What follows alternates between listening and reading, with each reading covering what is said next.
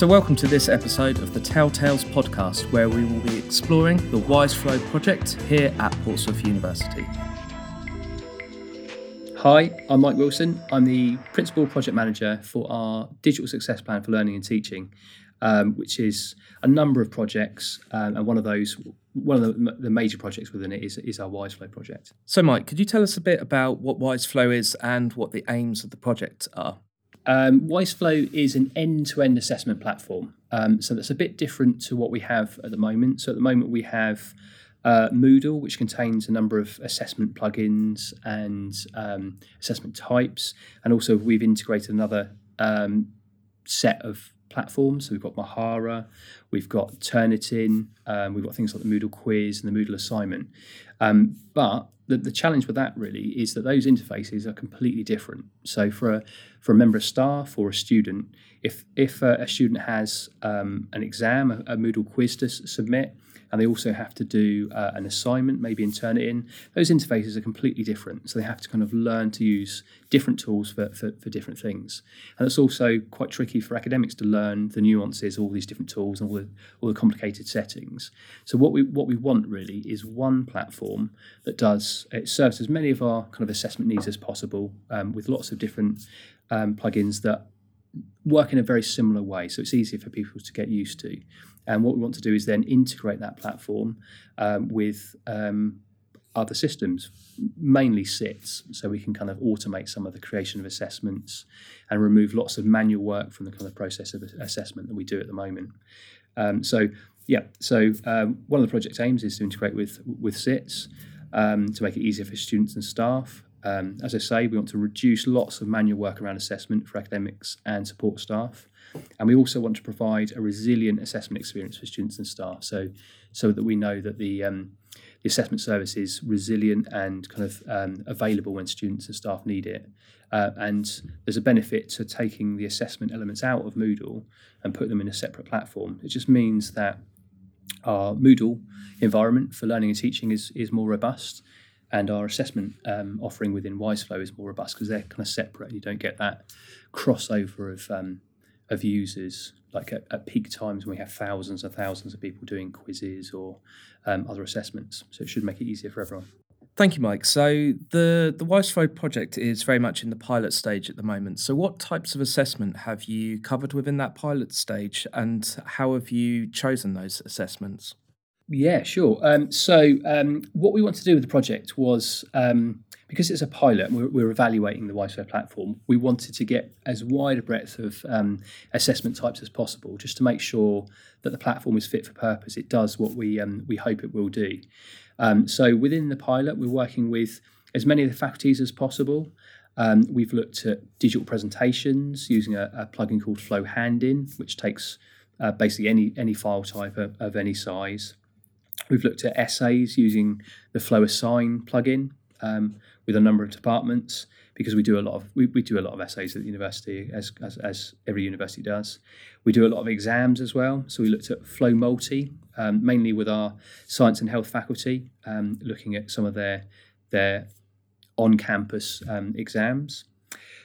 We've also looked at e-portfolios, and this is quite an innovative solution. We found out by talking to other institutions that use WiseFlow that no one else really is using WiseFlow as an e-portfolio, but we found it to be actually really quite robust. It provides a really nice structure and framework for a reflective portfolio where students can upload evidence of their work in different file types. They can also have spaces to reflect on their studies and kind of what they've learned.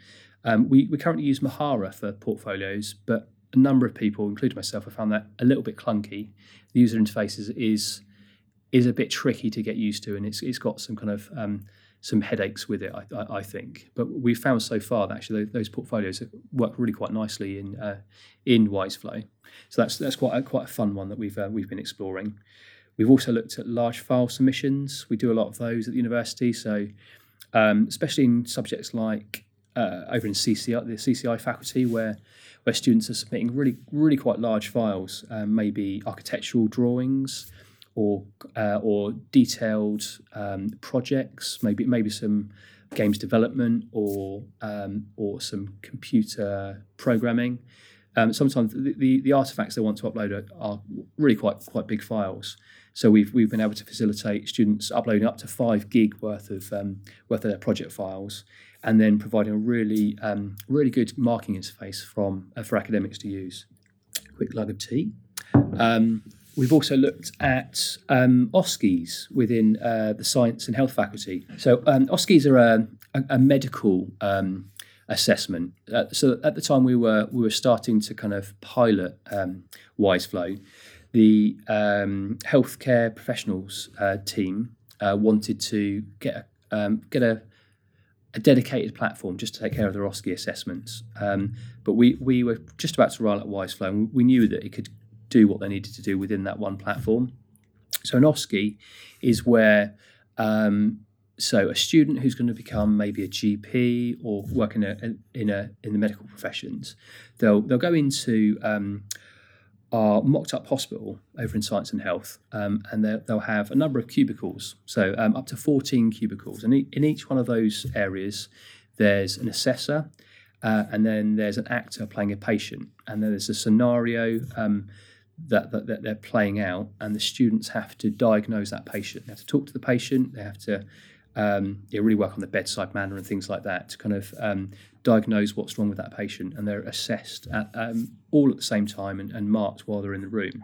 So we were able to provide a solution for that. We used 14 different rubrics, one for each room, each station, which had the domains within that, so the scoring can happen there and then in the room. So the assessor's looking at those maybe 5 or 6 different domains that the student has to work within, and saying, okay, out of 1 to 10, they've done really well in terms of introducing themselves to the patient and kind of finding out information from them. And yeah, it's worked really well. I think we've scaled it up from quite a small scale pilot, and we recently delivered that to about 30 students. So it's a really in-depth assessment. It's really fast-paced. The students get about 7 minutes in each room, and they move on to the next one. It's like a bang bang bang type of assessment. But we were really impressed with how the system was able to support them, and more importantly, the staff over there were really happy with the solution we've offered them. So we've been able to save the university 40 grand's worth of kind of expenditure on a separate platform, and we've got people kind of coalescing around the WiseFlow platform, so it's easier to support kind of staff around one platform rather than lots of different ones. The final thing we're looking at the moment is final year projects. So we don't currently have a very good method for double-blind marking final year projects. We say within our regs that we need to double-blind mark our assessments, but Turnitin really doesn't offer that functionality. It lets you double comment over assessments, but it doesn't really give you a proper workflow for 2 assessors to mark the same piece of work and give it a grade and feedback, and then for someone to look at those 2 grades and try to match them up and kind of see where the differences are. So yeah, we're really quite excited to kind of be able to offer something like that within WiseFlow as well. Mike, that sounds amazing. So what's the feedback been from staff and students? So you've already spoken about the OSCE examinations, but what about in some of the other areas of the pilot? How have staff and students reacted? The feedback has been roundly really positive. And when I give a presentation on this and I talk about the different assessment types and who's doing what in different areas, what I tend to say is, don't take my word for it that it's going really well. Go and talk to those academics. I've got a slide that I present that's got the members of staff's names next to the assessments in different areas. And we really do feel confident to say, go and talk to those members of staff and see how they're getting on, because we really have had some really good feedback from staff about the project and how the platform works. That there's always, because it's a new platform, there's always kind of a period where you're kind of getting used to how it works and kind of getting used to the settings and how the screens work. But once the staff have got used to that, I think they found it to be really a really robust platform and pretty easy to use, especially from the marking side of things. We can do some really good things with rubrics and kind of inline marking that we can't really do with our existing platforms. So yeah, I think it's fair to say that the feedback has been very good. As I say, our OSCE work that we were doing recently, that was quite challenging. That they wanted something that really worked, and they had a good idea of what they wanted to do. They had already decided on the platform they wanted. So we came in and said, "How about using this instead?" And they were genuinely really happy with the outcome of the 2 rounds of OSCEs we've done. So yeah, I think we've got some really happy customers really across the uni at the moment. So to talk about so we did some exams, some kind of in-person exams, so formative exams. So we had about 190 students over 5 rooms over in science and health with the pharmacy and biomedical sciences students. So 5 different rooms of varying sizes, including a room for students that needed extra time. And we used WiseFlow and the lockdown browser within WiseFlow to do that. And again, I think that went very well. We didn't have any problems with the students accessing it. We did learn a bit about that. We had a setup where students would launch the lockdown browser from Apps Anywhere and then go into the exam within WiseFlow. But since we had a bit of feedback that said it was a little bit more convoluted than they're used to with Moodle, so we finessed it a bit. We've now installed the lockdown browser locally on machines. So it just simplifies the message. It means we can just say, okay, log into WiseFlow, press the link for your quiz, and start your exam. It's that straightforward. So we just kind of simplified and kind of finessed that process a bit. So we listened to the feedback from the students from the feedback forms we'd circulated, and we've improved it for a recent set of exams, which have happened in the last couple of weeks. And I think the students were, more happier with that setup. It was easier for staff to communicate as well. It's like, right, log in there, press that link into the quiz, and away you go. So yeah, it's been pretty positive so far. Brilliant, thank you, Mike. So looking forward then, so what's the plan with WiseFlow?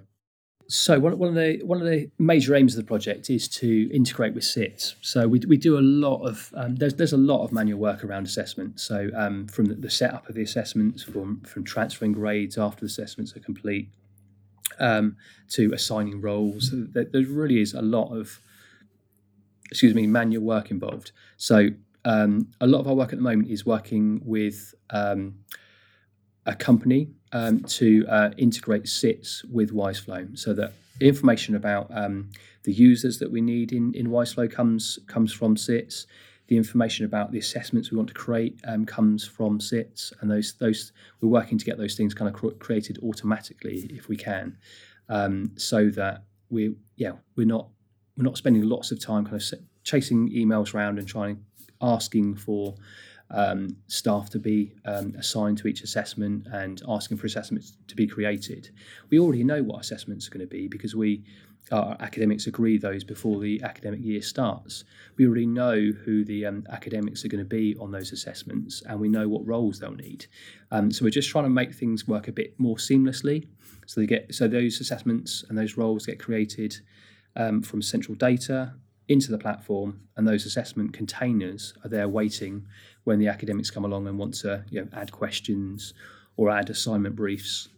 So that's what we're doing at the moment, trying to make it as slick and seamless as possible, so that when we start to roll this out further, when we get out of the pilot phase and we start to roll it out across the university, then it's done in such a way that it removes a lot of that manual work that people are having to do at the moment. Amazing, Mike. So if there are academics that are listening to this podcast at the moment and wanting to get involved with the project, how can they find out a little bit more about WiseFlow and getting involved? The best place to start would be talking to your local online course developers. So they should have an awareness about the project. As I say, we've worked with as many of the faculties as possible, trying to get a kind of small pilot going in each of those faculties. So talk to your local online course developers about the assessments you're doing at the moment, whether they'll be kind of suitable for WiseFlow. What we're doing, we're going to extend our pilot slightly to facilitate some more work that we want to do. But once we get out of that pilot phase, we're aiming for around February 2024 to start kind of scaling the platform a bit further. But if you want to get involved in the pilot at this stage, if you think you've liked what you've heard and you want to find out a bit more, talk to your online course developers and they'll give you some information. And we kind of centrally can kind of support those online course developers to kind of help flesh out your assessment scenario and how it could work potentially within WiseFlow. Brilliant. Thank you very much, Mike. And thank you very much for coming in and speaking on this episode of the Telltales podcast. To find out more information about WiseFlow or anything that Mike's spoken about today, we will put information within our show notes. And as Mike said, if you are interested in getting involved with this, in the first instance, please do speak to your local online course developer. We hope you've enjoyed this episode of the Telltales podcast. Please do check out the Telltales blog, which can be found at telltales.port.ac.uk. You can also follow us on our social media channels at TellPortsmouth on both Twitter and Instagram. Don't forget you can subscribe to our podcast here, but also from major music streaming platforms such as Apple Music and Spotify. Additional information about our shows can be found written within our show notes.